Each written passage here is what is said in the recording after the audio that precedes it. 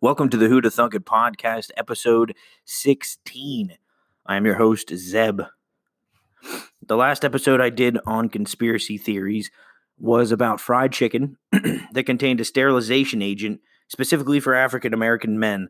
That was episode 7. This episode is about chemtrails, which is a much more popular conspiracy theory. So strap on your tinfoil hats and get ready to say, who to thunk it?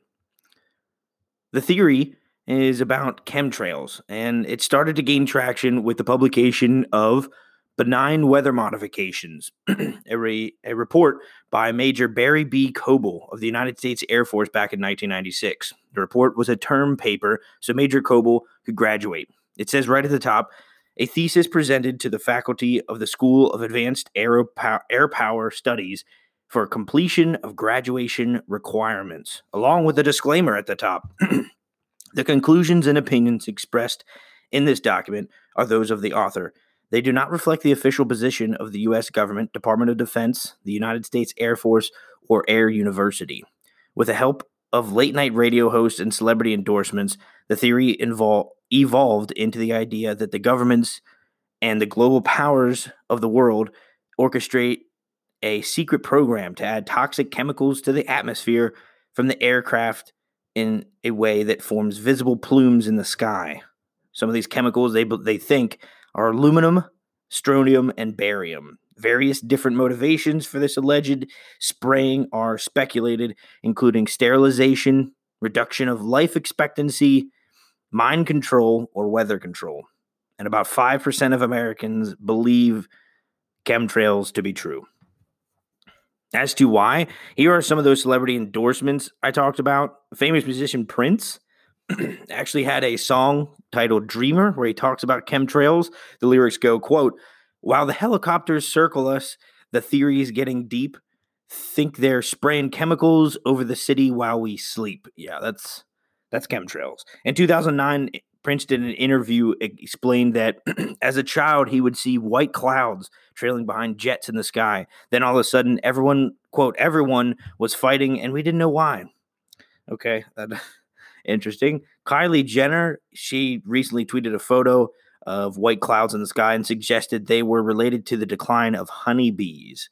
So we have celebrities saying, sparking interest and making people believe, jumping on the chemtrail bandwagon. The theory has now oozed over into academia. A man by the name of David Keith from Harvard University is working on experimental ways to combat global warming, and this is how he explains what he's working on. We work on theoretical proposals for combating global warming called solar geoengineering or albedo modifications. These are technologies that might enable people to add materials to the Earth's atmosphere to reflect a bit more of sunlight back to space, partially masking or reducing the climate change due to accumulated greenhouse gases. That quote is from a statement Keith put on Harvard University website in response to mail he was getting. Due to the nature of his research, Keith and his team are bombarded with letters and emails, most angry, some vulgar, and some threatening, that imply that they are the cause of chemtrails. Keith goes on to state, there is no evidence for chemtrails, and even if there was, he wouldn't be the cause of it because his work is in the very, very, very early stages, and it's understandably controversial, putting stuff in the atmosphere, but there's no actual implementation of it. They're just theoretically trying to do it. So that's a conspiracy theory. Planes are spreading mind control chemicals to keep the masses in line. That's what they say those white plumes are. Now let's go over the facts, or at least what the officials recognize as the facts. Fair warning, reality can be even more troubling than the conspiracies of our collective imaginations. First, what causes those actual linear clouds we see in the sky? Because we can see them.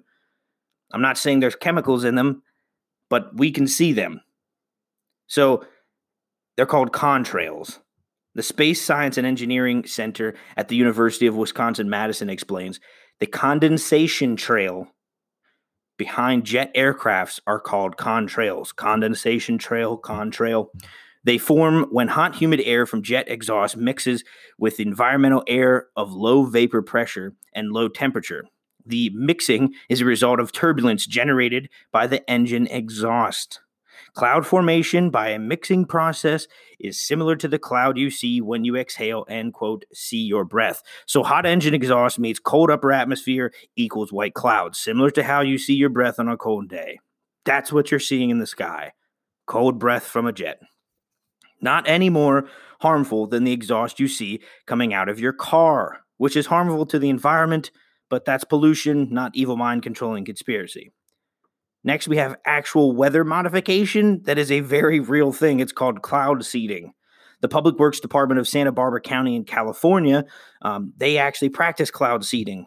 They say it is when pilots spread either dry ice or more commonly silver iodide aerosols into the upper part of the clouds to try to stimulate precipitation process and form rain. They strap flares filled with these silver iodide aerosols to the wings of small planes, and once at the right altitude, they set the flares off. This is typically performed from a plane. However, there are ground-based methods.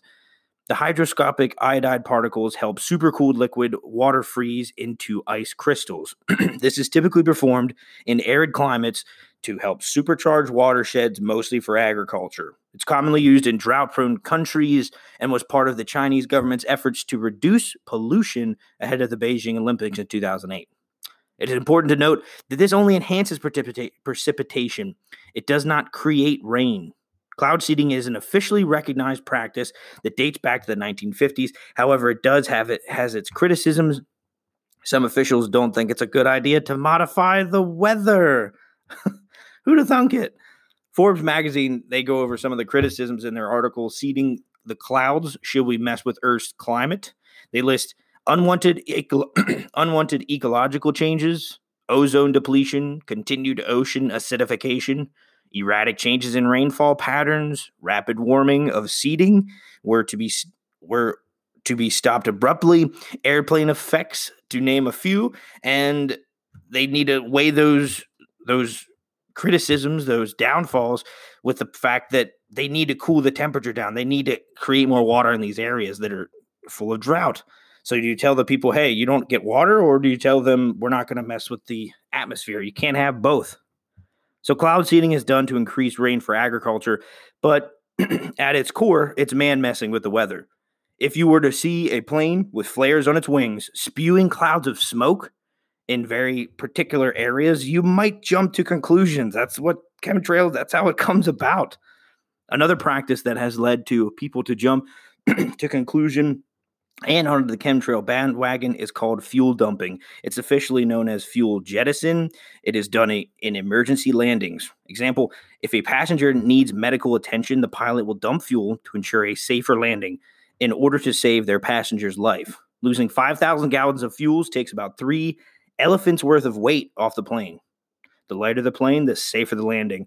You don't have to be an expert to realize spraying jet fuel into the atmosphere is not environmentally friendly, but that is why fuel jettison is rare and only performed in extreme circumstances.